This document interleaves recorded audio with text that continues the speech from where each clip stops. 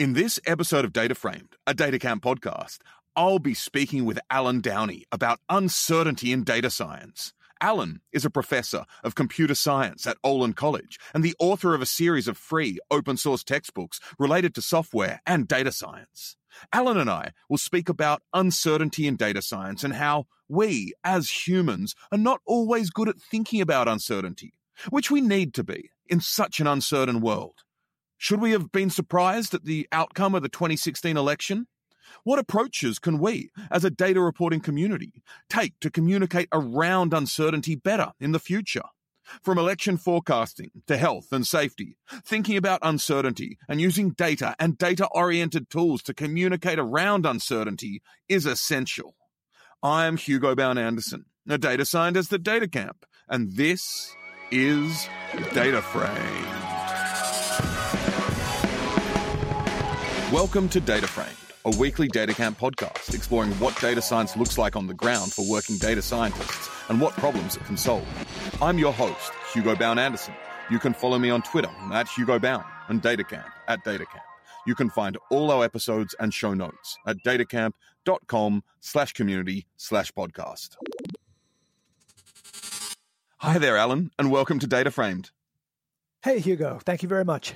Such a pleasure to have you on the show. And I'm really excited to have you here to talk about uncertainty in data science, how we think about prediction and how we can think probabilistically and how we do it right and how we can get it wrong as well. But before we get into that, I'd love to find out a bit about you. And so I'm wondering what you're known for in the data community. Right. Well, I'm working on a book series that's called Think X for all X. So hopefully some people know about that.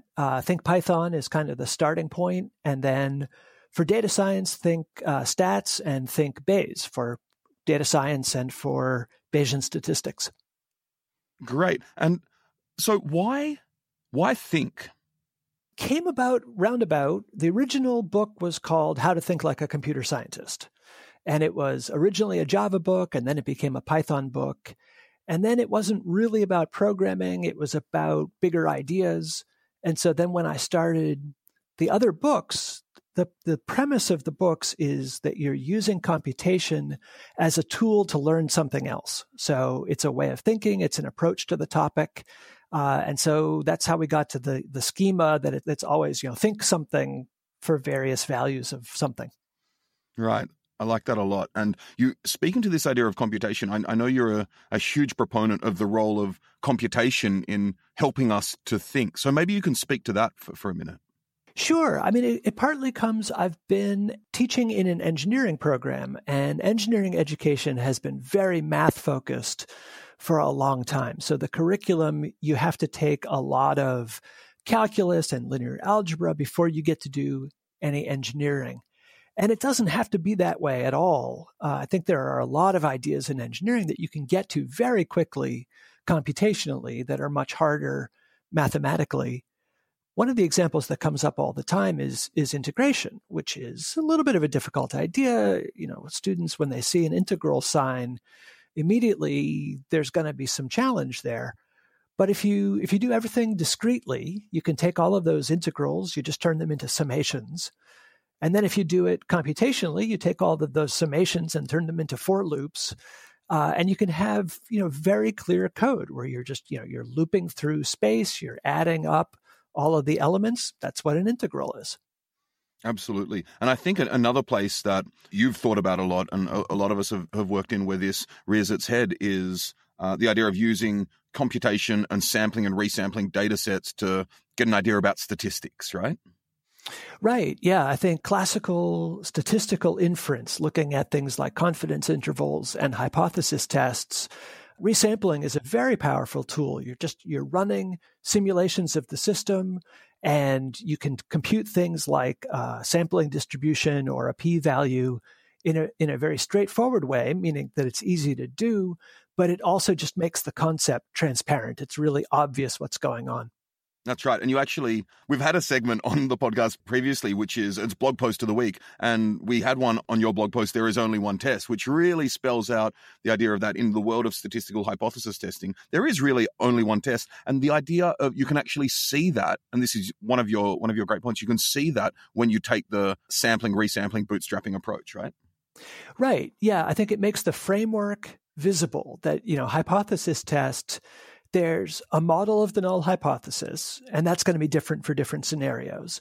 And there's the test statistic, and that's going to be different for different scenarios. But once you've specified those two pieces, everything else is the same.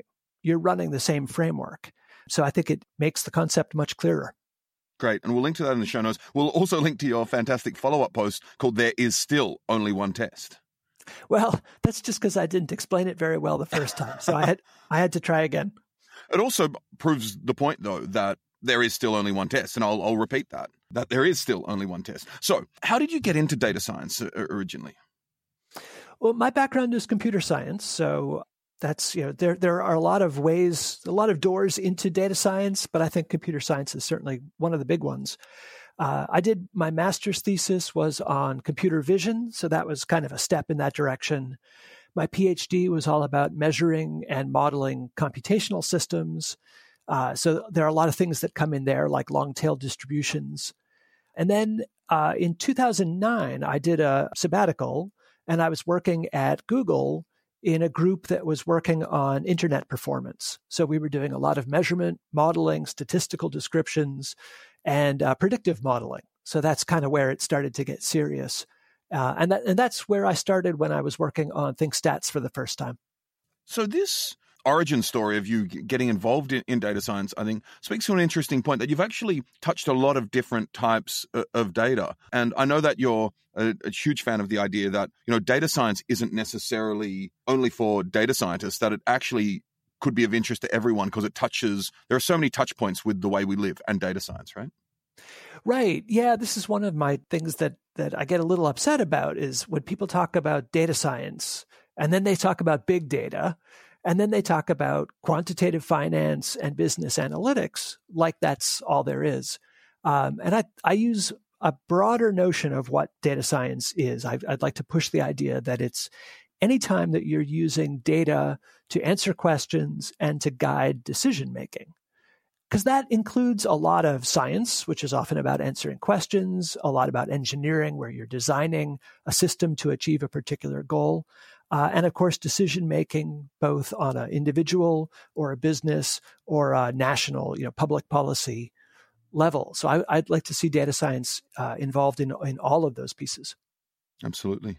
So we're here to talk about uncertainty today. One part of data science is making predictions, which we'll get to. But the fact that we live in an uncertain world is incredibly interesting because what we do as a culture and society, we use probability to think about uncertainty.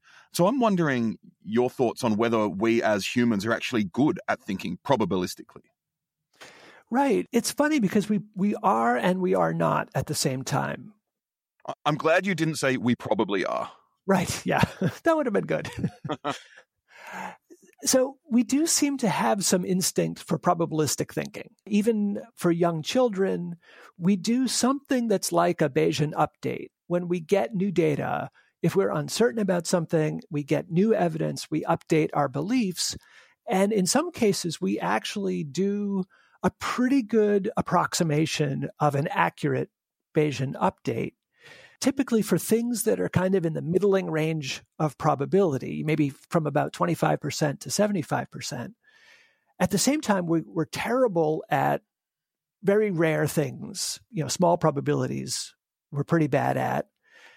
And then there are a bunch of ways that we can be consistently fooled because we're not actually doing the math. We're doing approximations to it. And those approximations fail consistently in ways that behavioral psychologists have pointed out, things like confirmation bias and other cognitive failures like that. So I want to speak to an article you wrote on your blog called Why Are We So Surprised?, in which you stated, in theory, we should not be surprised by the outcome of the 2016 presidential election, but in practice, we are. So I'm wondering why you think we shouldn't have been surprised. Right. Well, a lot of the forecasts, a lot of the models coming from 538 and from the New York Times, they were predicting that Trump had about a 25% chance, maybe more, of winning the election. So if something's got a 25% chance, that's the same as flipping a coin twice and getting heads twice. You wouldn't be particularly surprised by that. So in theory, a 25% risk shouldn't be surprising. But in practice, I think people still don't really understand probabilistic predictions. One reason we can see that is the lack of symmetry, which is if I tell you that Trump has a 25% chance of winning, you think, well, okay, that might happen. But when 538 said that Hillary Clinton had a 70% chance of winning, I think a lot of people interpreted that as a deterministic prediction, that 538 was saying Hillary Clinton is going to win. And then when that didn't happen, they said, well, then 538 was wrong. And I don't think that's the right interpretation of a probabilistic prediction. If someone tells you there's a 70% chance and it doesn't happen, that should be mildly surprising, but it doesn't necessarily mean that the prediction was wrong. Yeah, and in your article, you actually make a related point that everybody predicted at some level, predicted that Hillary had over a 50% chance of winning. And you made the point that people interpreted this as there was consensus that Hillary would win with different degrees of confidence. Right. But so as you stated, that's interpreting it as deterministic predictions, not probabilistic predictions, right? Yeah, I think that's right. And it fails the symmetry test again, because different predictions, they ranged all the way from 70% to 99%. And people reacted as if that was a consensus. But that's not a consensus. If you flip it around, that's the range from saying that Trump has anywhere between 1% and 30% chance of winning. And if the predictions had been expressed that way, I think people would have looked at that and said, oh, clearly there's not a consensus there because there's a big difference between 1% and 30%. I really like this analogy to flipping coins because it puts a lot of things in perspective. So another example, as you mentioned in your article, the New York Times gave Trump a 9% chance of winning. And if you flip a coin 4 times in a row and get 4 heads, that's relatively surprising, but you wouldn't be like, oh, I can't believe that happened. And that has a 6.25% chance of happening, right? Right. Yeah, I think that's a good way to get a sense for what these probabilities mean. So you mentioned also that these models were actually relatively credible models. So maybe you can speak to that. Yeah, I think going in, 2 reasons to think that these predictions were credible. One of them was just past performance, that 538 and the New York Times had done well in previous elections.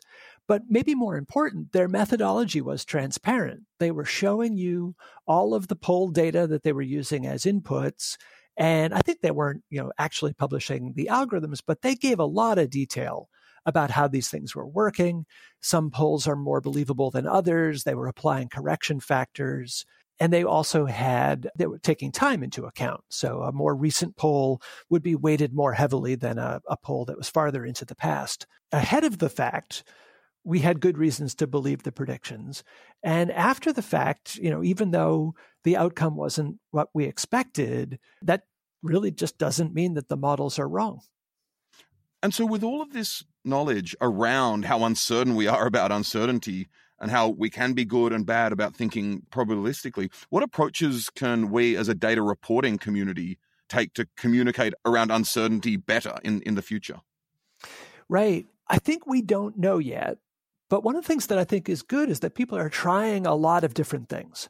So again, taking the election as an example, the New York Times had the twitchy needle that was sort of famously maybe not the best way to represent that information. There were other examples. Nate Silver's predictions are based on running many simulations. So he would show a histogram that would show the outcome of doing many, many simulations. And that, I think, probably works for some audiences. I think it's tough for other audiences. One of the suggestions I made that I would love to see someone try is instead of running many simulations and trying to summarize the results, I'd love to see one simulation per day with the results of one simulation presented in detail. So, thinking back to 2016, suppose that every day you looked in the paper and it showed you one possible outcome of the election. And let's say that, Nate Silver's predictions were right and there was a 70% chance that Clinton would win. So in a given week, you would see Clinton win maybe 4 or 5 times. You would see Trump win 2 or 3 times. And I think at the end of that week, your intuition would actually have a good sense for that probability. I think that's an incredible idea, because what it speaks to for me personally is you're not really looking at these simulations or these results in the abstract. You're actually experiencing them firsthand in some way. Exactly. So you get the emotional effect of opening the paper and seeing that Trump won. And if that's already happened a few times in simulation, then the reality would be a lot less surprising. Are there any other types of approaches or ways of thinking that you'd like to see more in future? Well, as I said, I think there are a lot of experiments going, so I think we will get better at communicating these ideas. And I think the audience is also learning. So, different visualizations that wouldn't have worked very well a few years ago, now people are, I think, just better at interpreting data, interpreting visualizations, because it's become part of the media in a way that it wasn't. If you look back, not that long ago, I don't know if you remember when USA Today started doing infographics, and that was a thing. People were really excited about those infographics. And you look back at those things now, and they're terrible. Mm-hmm. It'll be like, it's come a long way. It'll be, something that's really just a bar chart, except that the bar is made up of, stacked up apples and stacked up oranges. And that was data visualization, say 20 years ago. And now you look at the things that the New York Times is doing with interactive visualizations. I saw one the other day, which is their 3-dimensional visualization of the yield curve, which is a tough idea in finance and economics. And a 3D visualization is tough, and interactive visualization is challenging. So maybe it doesn't work for every audience, but I really appreciated just the ambition of it. So you mentioned the role of data science in decision-making in general. And I think in a lot of ways, we make decisions based on all the data we have, and then a decision is made. But a lot of the time, the quality of the decision will be rated on the quality of the outcome, which isn't necessarily the correct way to think about these things, right? Right. I gave an example about blackjack, that, you can make the right play in blackjack. You take a hit when you're supposed to take a hit. And if you go bust, it's tempting to say, oh, well, I guess I shouldn't have done that. But that's not correct. You made the right play, and in the long run, that's the right decision. Any, specific outcome is not necessarily going to go your way. Yeah, but we know that in that case because we can evaluate the predictions based on the theory we have and the simulations we have in our mind or computationally, right? And long-term rates, essentially. Right. Yeah. Blackjack is easy because every game of blackjack is kind of the same. So you've got these identical trials, you've got long-term rates. We have a harder time with single case predictions, single case probabilities. Like election forecasting. Like elections, right. But in that case, right, you can't evaluate a single prediction. You can't say specifically whether it's right or wrong, but you can evaluate the prediction process. You can check to make sure that probabilistic predictions are calibrated. So maybe getting back to Nate Silver again, in The Signal and the Noise, he uses a nice example, which is the National Weather Service, which is they make probabilistic predictions. They say 20% chance of rain, 80% chance of rain. And on any given day, you don't know if they were wrong. So if they say 20% and it rains, or if they say 80% and it doesn't rain, that's a little bit surprising, but it doesn't make them wrong. But in the long run, if you keep track of every single time that they say 20%, and then you count up how many times does it actually rain on 20% days, and how many times does it rain on 80% days, if the answer is 20% and 80%, then that's a well-calibrated probabilistic prediction. So this is another example. The weather is one. We've talked about election forecasting, and these are both, examples where we really need to think about uncertainty. I'm wondering what other examples in society are of where we need to think about uncertainty and why they're important. Yep. Well, a big one, anything that's related to health and safety. Those are all cases where we're talking about risks. We're talking about, interventions that have certain probabilities of good outcomes, certain probabilities of side effects. And those are other cases, I think, where sometimes our heuristics are good and other times we make really consistent cognitive errors.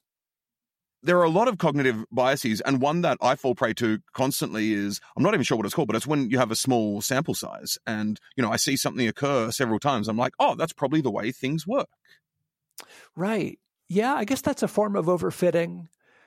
In statistics, there's sort of a joke that people talk about the law of small numbers. But that's right. I think that's a version of jumping to conclusions.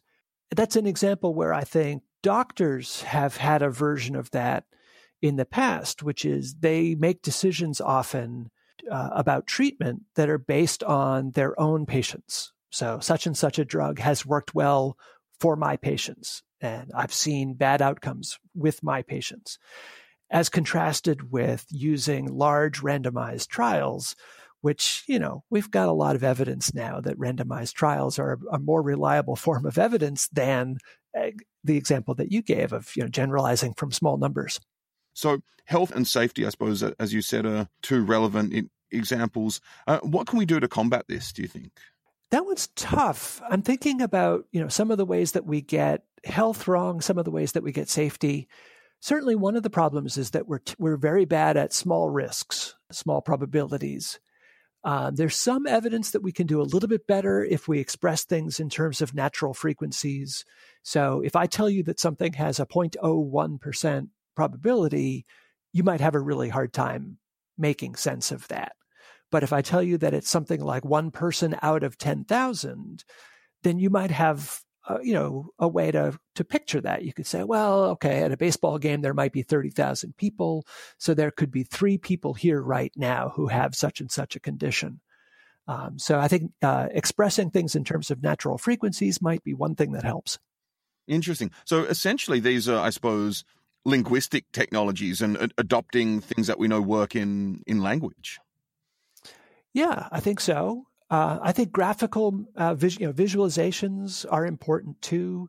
Certainly, we have this incredibly powerful tool, which is our vision system, that's able to take a huge amount of data and process it quickly. So that's, I think, one of the best ways to get information off a page and into someone's brain. Yeah. Look, this actually just reminded me of something I haven't thought about in years, but it must have been 10 or 15 years ago. I was at an art show in Melbourne, Australia, and there was an artwork which it was visualizing how many people had been in certain situations or done certain things using grains of rice. So they had a bowl, like the total population of Australia, the total population of the US, and then the number of people who were killed during the Holocaust, and, the number of people who've stepped on the moon and that type of stuff. And it was actually incredibly vivid and memorable, and you got a strong sense of magnitude there. Yes, I think that works. There's a video I saw. We'll have to find this and maybe put in a link about war casualties, and showing a little individual person for each casualty, but then adding it up and showing colored rectangles of different casualties in different wars, the number of people from each country, and that was very effective. And then I'm reminded of XKCD has done several really nice examples to show the relative sizes of things just by mapping them onto area on the page. One of the ones that I think is really good is different doses of radioactivity, where he was able to show many different orders of magnitude by starting with a small unit that was represented by a single square and then scaling it up and then scaling it up, so that you could see that there are orders of magnitude between things like dental x-rays that we really should not be worrying about and other kinds of exposure that are actual health risks. So what are the most important misconceptions regarding uncertainty that you think we need to correct as data-oriented educators? Right. Well, we talked about probabilistic predictions. I think that's a big one. I think the other big one that I think about is the shapes of distributions, that when you try to summarize a distribution, if I just tell you the mean, then people generally assume that it's something like a bell-shaped curve. And we have some intuition for what that's like. That, if I tell you that the average human being is about 165 centimeters tall, or I think it's more than that, but anyway, you get a sense, okay, so probably there are some people who are over 200, and probably there are some people who are less than 60, but there probably isn't anybody who is a kilometer tall. Yeah. We have a sense of that distribution. But then you get things like the Pareto distribution. And this is one of the examples I use in my book, is what I call Pareto world, which is the same as our world, because the average height is about the same. But the distribution is shaped like a Pareto distribution, which is one of these crazy long-tailed distributions. And in Pareto world, the average height is, between 1 and 2 meters, but the vast majority of people are only a centimeter tall. And if you have 7 billion people in Pareto world, the tallest one is probably 100 kilometers tall. That's incredible. And just quickly, what type of phenomena do Pareto distributions, what are they known to model?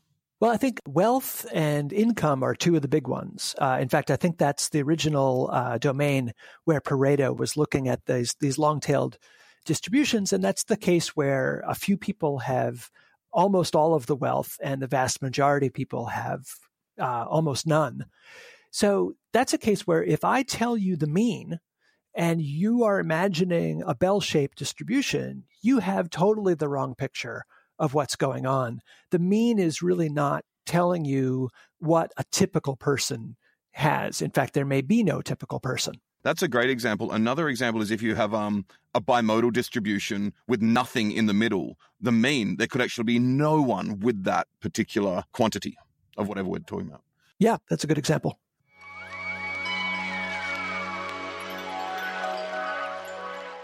We'll jump right back into our interview with Alan after a short segment.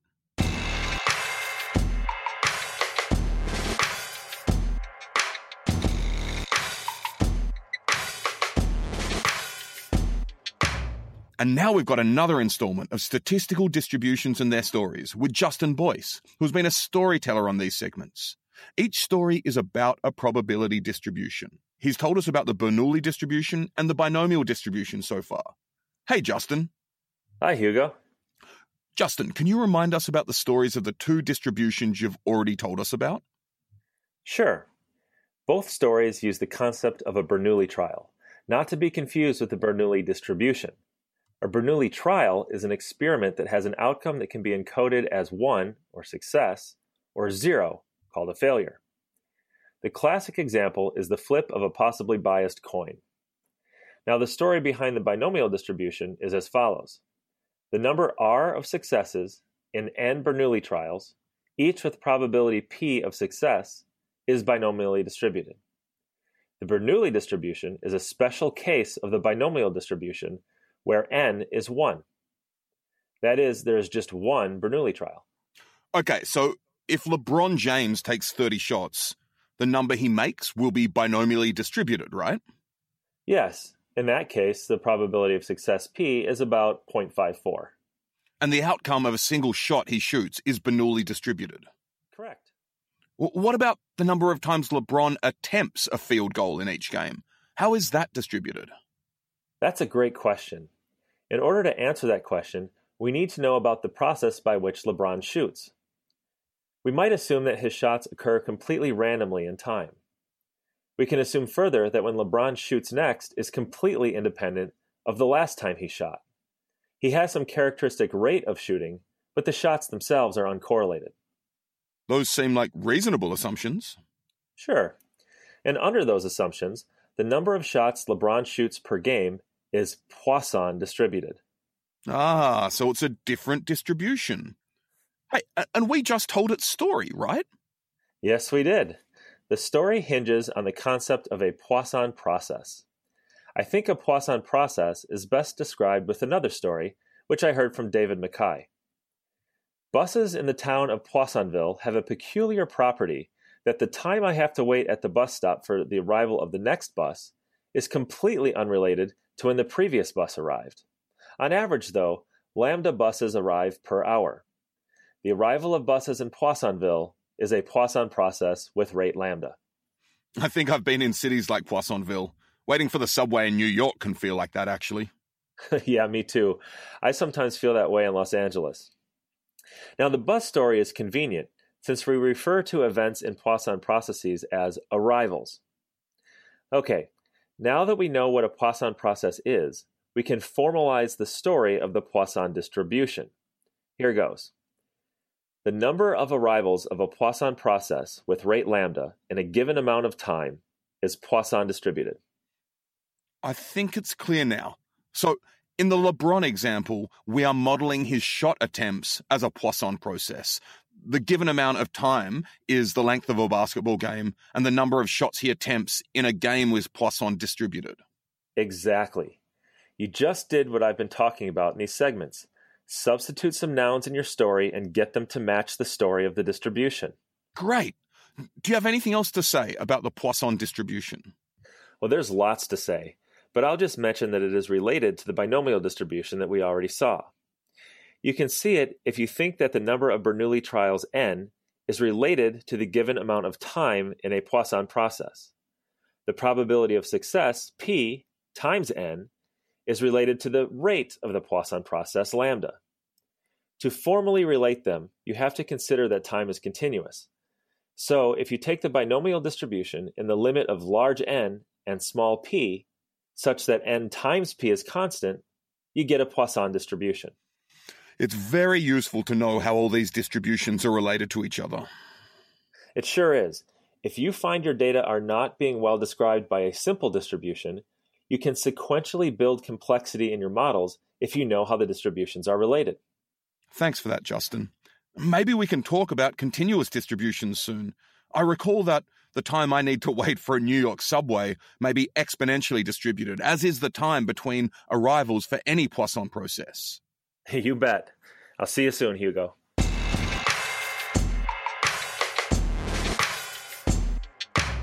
After that interlude, it's time to jump back into our chat with Alan.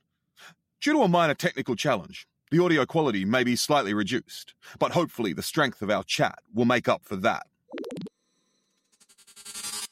So, Alan, when you were discussing the Pareto distribution and the normal distribution, then really something struck me that as stakeholders and decision makers and research scientists and data scientists, and we've seemed to be more comfortable in thinking about summary statistics and concrete numbers instead of distribution. So what I mean by that is we like to report the mean, the mode, the median, and measures of spread such as the variance. And there seems to be some sort of discomfort we feel, or we're not great at thinking about distributions, which seem kind of necessary to quantify and think about uncertainty. No, I think that's right. It doesn't come naturally. I work with students. It takes a while to just understand the idea of what a distribution is. But I think it's important because it captures all of the information that you have about a prediction. You want to know all possible outcomes and the probability for each possible outcome. That's what a distribution is. It captures exactly the information that you need as a decision maker. So, I mean, instead of communicating, for example, p-values in hypothesis testing, we can actually show the distribution of the possible effect sizes, right? Right, and this is the strength of Bayesian methods, because what you get is a posterior distribution that captures this information. And if you now feed that into a decision-making process, it answers all the questions that you might want to ask. If you only care about the central tendency, you can get that. But very often there's a cost function that says, if this value turns out to be very high, there's a cost associated with that. If it's low, there's a cost associated with that. So if you've got the whole distribution, you can feed that into a cost-benefit analysis and make better decisions. And I love the point that you made, which I think about a lot of the time. And when I teach Bayesian thinking and Bayesian inference, I make this incredibly explicit all the time, that from the posterior, from the distribution, you can get out so many of the other things that you need and you would want to report. Right. So maybe you care, what's the probability of a given catastrophic output? So in that case, you would be looking at, the tails of that distribution, or something like, what's the probability that I'll be off by a certain amount, or Again, things like the mean and the spread, whatever the number is, you can get it from the distribution. This leads to another question which I wanted to talk about. Bayesian inference, I think of in a number of ways as a technology that we've developed to deal with these types of questions and concepts. I think also we have reached a point in the past decades where Bayesian inference now, because of computational power we have, is actually far more feasible to do in a robust and efficient manner. And I think we may get to that in a bit. But I'm wondering in general, so what technologies, to your mind, are best suited for thinking and communicating around uncertainty, Alan? Well, there are a couple of visualizations that people use all the time. And of course, the classic one is a histogram. And that one, I think, is most appropriate for a general audience. Most people understand histograms. Violin plots are kind of similar. That's just two histograms back to back. And I think those are good because people understand them, but problematic. I mean, I've seen a number of articles of people pointing out that you kind of have to get histograms right. If the bin size is too big, then you're smoothing away a lot of information that you might care about. If the bin size is too small, you're getting a lot of noise, and it can be hard to see the shape of the distribution through the noise. So one of the things I advocate for is using CDFs instead of histograms or PDFs as the default visualization. And when I'm exploring a data set, I'm almost always looking at CDFs because you get the best view of the shape of the distribution. You can see modes, you can see central tendencies, you can see spread. But also, if you've got weird outliers, they jump out. And if you've got repeated values, you can see those clearly in a CDF with less visual noise that distracts you from the important stuff. So I love CDFs. The only problem is that people don't understand them. But I think this is another case where the audience is getting educated, that the more people are consuming data journalism, the more they're seeing visualizations like this. And there's some implicit learning that's going on.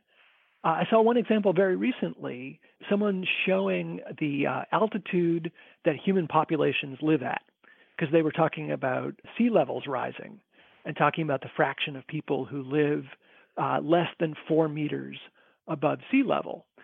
But the visualization was kind of a sneaky CDF. They showed it's actually a CDF sideways, but it was done in a way where a person who doesn't necessarily have technical training would be able to figure out what that graph was showing. So I think that's a step in a good direction. I like that a lot. And just to clarify, a CDF is a cumulative distribution function? Yes, sorry, I should have said that. Yeah. And in particular, I'm talking about empirical CDFs, where you're just taking it straight from data and generating the cumulative distribution function. Fantastic. And one of the nice things there, so each point on the x-axis, the y value will correspond to the number of data points equal to or less than that particular point. And one of the great things is you can also read off all your percentiles, right? Exactly, right. You can read it in both directions. So if you start on the y-axis, you can pick the percentile you want, like the median, 50 percentile, and then read off the corresponding x value. Or the flip side is exactly what you said. If you want to know what fraction of the values are below a certain threshold, then you just read off that threshold and get the corresponding y value. Yeah, and one of the other things that I love, you mentioned a bunch of, well, several very attractive characteristics of empirical CDFs, eCDFs. I also love that you can plot, your control and a lot of different experiments just on the same figure and actually see how they differ, as opposed to like you try to plot a bunch of histograms together. You got to do wacky transparencies and all of this stuff, right? Yes, that's exactly right. You can stack lots of CDFs on the same axes, and the differences that you see are really the differences that matter. When you compare histograms, you're seeing a lot of noise, and you can see differences between histograms that are just random. When you're looking at CDFs, you get a pretty robust view of what the differences are and where in the distribution those differences happen. Yeah, fantastic. Look, I'm very excited for a day in which the general populace appreciates CDFs and they appear in the mainstream media. I think that's a bright future. Yeah, and I think we're close. I've seen one example. There have got to be more. Are there any other technologies or ways of thinking about uncertainty that you think are useful? Well, we talked a little bit about visualizing simulations. I think that matters.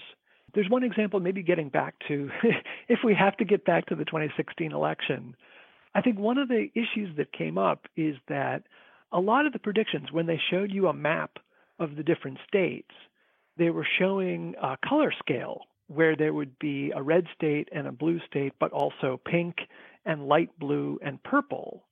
And they were trying to show uncertainty using that color map. But then and that's not how the Electoral College works. The Electoral College, every state is either all red or all blue, with just a couple of exceptions. So that was a case where the predictions ended up looking very different from what the final results look like. And I think that's part of why we were uncomfortable with predictions and the results. Interesting. So what is a fix for that, do you think? Well, again, coming back to my suggestion about, don't try to show me all possible simulation outcomes, but show me one simulation per day. And in that case, the result that you show me, the daily result, would be all red or all blue. So the predictions in that sense would look exactly like the outcome. And then when you see the outcome, the chances are that it's going to resemble at least one of the predictions that you made. Great. And I just had a kind of a future flash of brainwave into a future where we can use virtual reality technologies to drop people into potential simulations. But that's definitely future music. Well, I think that's interesting. Yeah. So speaking of the future, we've talked a lot about modern data science and uncertainty. I'm wondering what the future of data science looks like to you. I think a big part of it looks like more people being involved. So not just highly trained technical statisticians, but we've been talking about data journalists, for example, who are people who have a technical skill to look at data, but also the storytelling skill to ask interesting questions, get answers, and then communicate those answers. And I'd love to see all of that become more part of general education, starting in primary school, starting in secondary school, working with data, working with some of these visualizations we've been talking about, using data to answer questions, using data to explore and find out about the world at the stage that's appropriate at different levels of education. There's a lot of talk about trying to get maybe less calculus in the world and more data science, and I think that's got to be the direction we go. If you look at what people really need to know and what they're likely to use, practically everybody is going to be a consumer of data science, and I think more and more people are going to be producers of data science. So I think that's got to be part of a core education. And calculus, I love calculus, but it's just not as important for as many people. Yeah, and arguably for you in your engineering and engineering background, I mean, calculus is incredibly important for engineers and physicists, but other people who need to be quantitative, it is, I think your point is very strong that learning how to actually work with data and statistics around that is arguably a lot more essential. Yeah. I think, as I said, more and more people are going to be doing at least some kind of data science where they're taking advantage of all of the data now that's freely available. And that's, government agencies are producing huge volumes of data, and often they don't have the resources to really do anything with it. They've got a mandate to produce the data, but they don't have the people to do much. But the flip side of that is there's a huge opportunity for anyone with basic data skills to get in there and find interesting things. Often you're one of the first people to explore a data set. If you jump in there on the day it's published, you can find all kinds of things, not necessarily using, powerful or complex statistical methods, just basic exploratory data analysis. Yeah, and the ability now to get, learners, students, people in educational institutions involved in data science by making it or letting them realize that it's relevant to them, that there's data about their lives, about their physiological systems that they can analyze and explore, I think, is a huge win. It is. It's really empowering. And this is one of the reasons that I call myself a data optimist. Right. And what I mean by that is I think there are huge opportunities here to use data science for social good. Getting into these data sets, as you said, they are relevant to people's lives. You can find things. I saw a great example at a conference recently.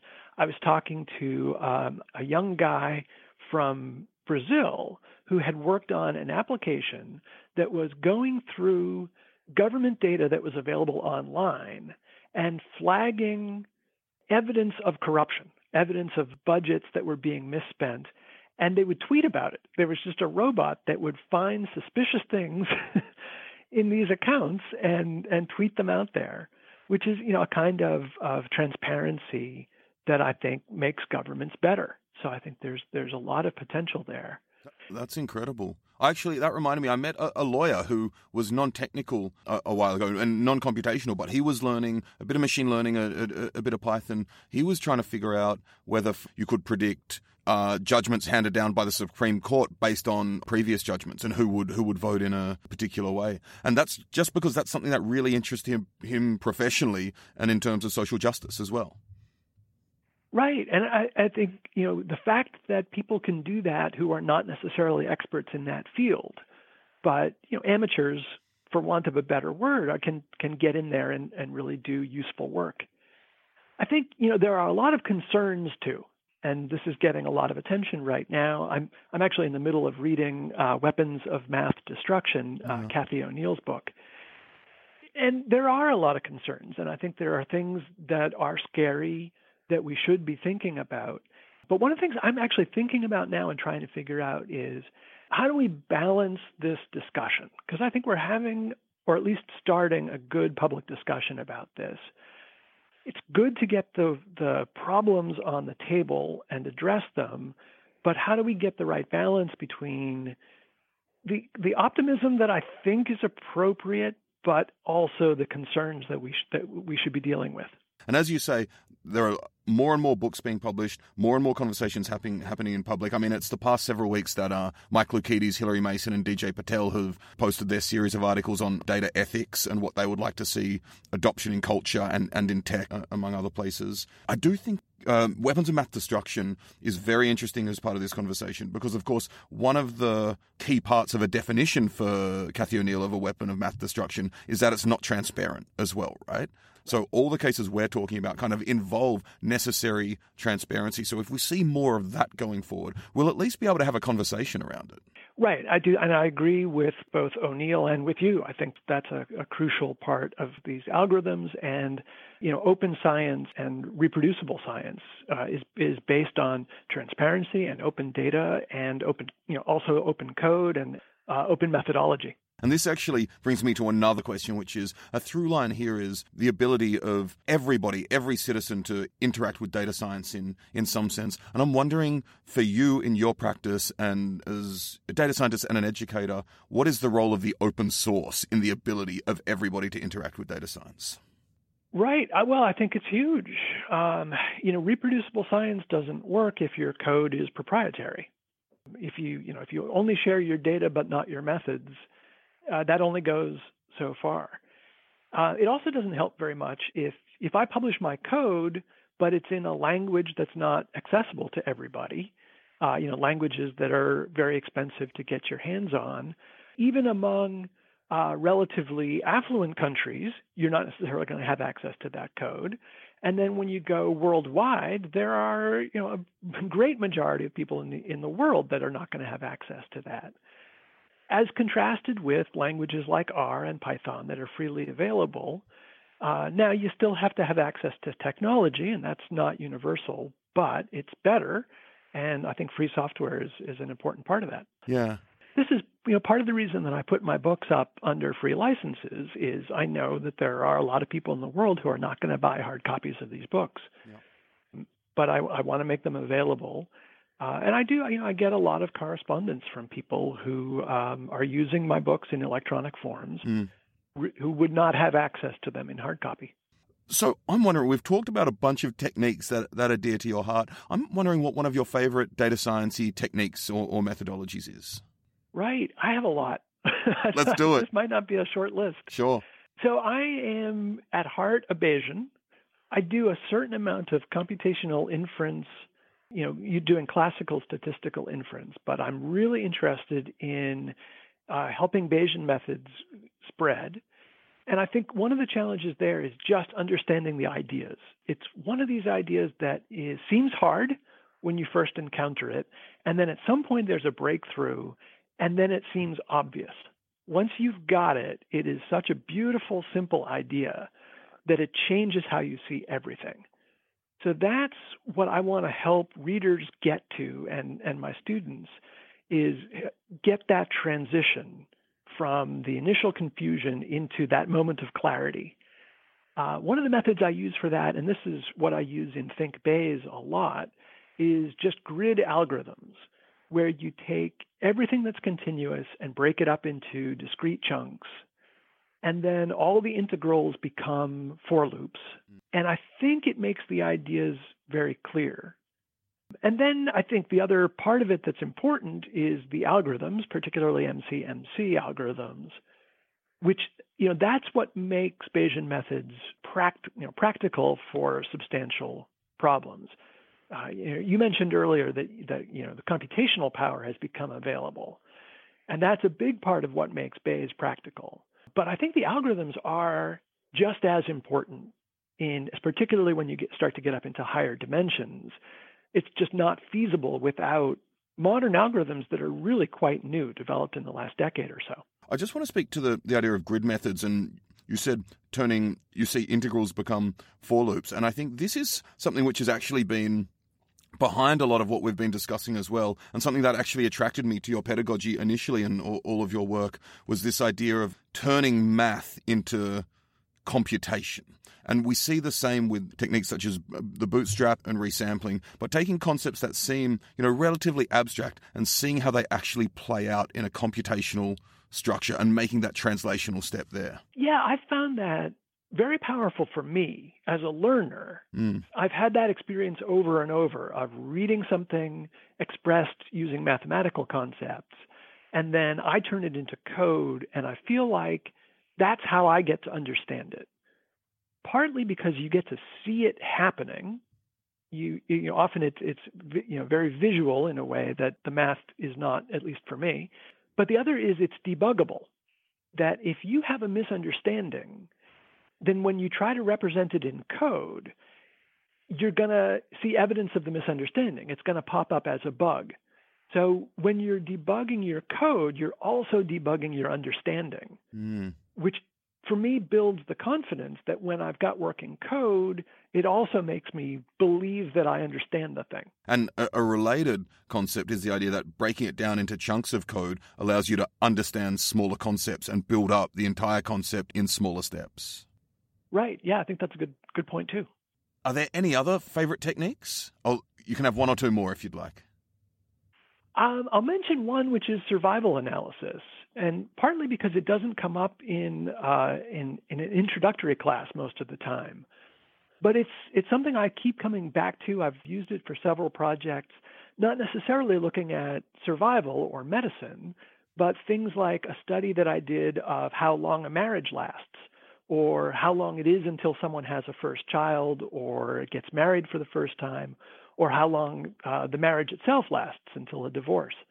So that, as I said, it's not an idea that everybody sees, but once you learn it, you start seeing a lot of applications for it. And this did make it into your Think Stats book, do I recall correctly, or? Yes, yeah, I've got a section on survival analysis. Yeah, fantastic. So we'll definitely link to that in the show notes as well.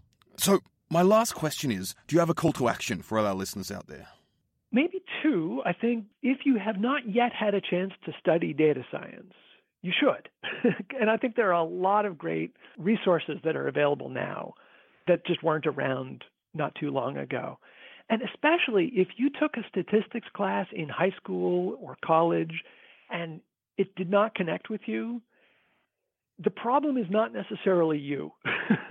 That the standard curriculum in statistics for a long time, I think, has just not been right for most people. I think it's just spent way too much time on esoteric hypothesis tests. It gets bogged down in some statistical philosophy that's actually not very good philosophy. It's not very good philosophy of science. If you come back to it now from a data science point of view, it's much more likely that you're going to find classes and educational resources that are much more relevant. They're going to be based on data. They're going to be much more compelling.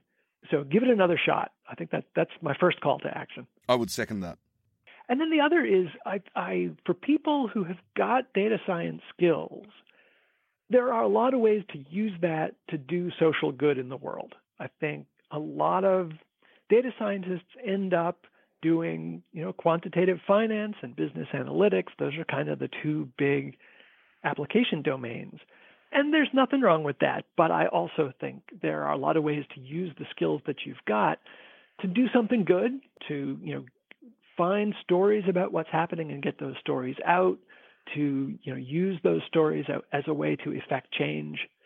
Or if nothing else, just to answer questions about the world. If there's something that interests you, very often you can find data and answer questions. And there are a lot of very interesting data for social good programs out there, which we've actually had Peter Bull on the podcast to talk about data for good in general. And we'll put some links in the show notes as well. Yes. And then I've got actually a talk that I want to link to that I've done a couple of times that's called Data Science, Data Optimism. And the last part of the talk is my call for data science for social good. I've got a bunch of links there that I've collected that are just really the people that I know and groups that I know who are working in this area. But it's not complete by any means. So I would love to hear more from people and maybe help me to expand my list. Fantastic. And people can reach out to you on Twitter as well. Is that right? Yes, I'm at Alan Downey. Fantastic. Alan, it's been an absolute pleasure having you on the show. Thank you very much. It's been great talking with you.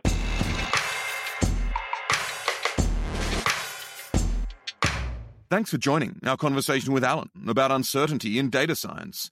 We saw that, as humans, we're both good and bad at thinking probabilistically. When our probabilistic heuristics work, we're able to approximate pretty complex analysis by intuition.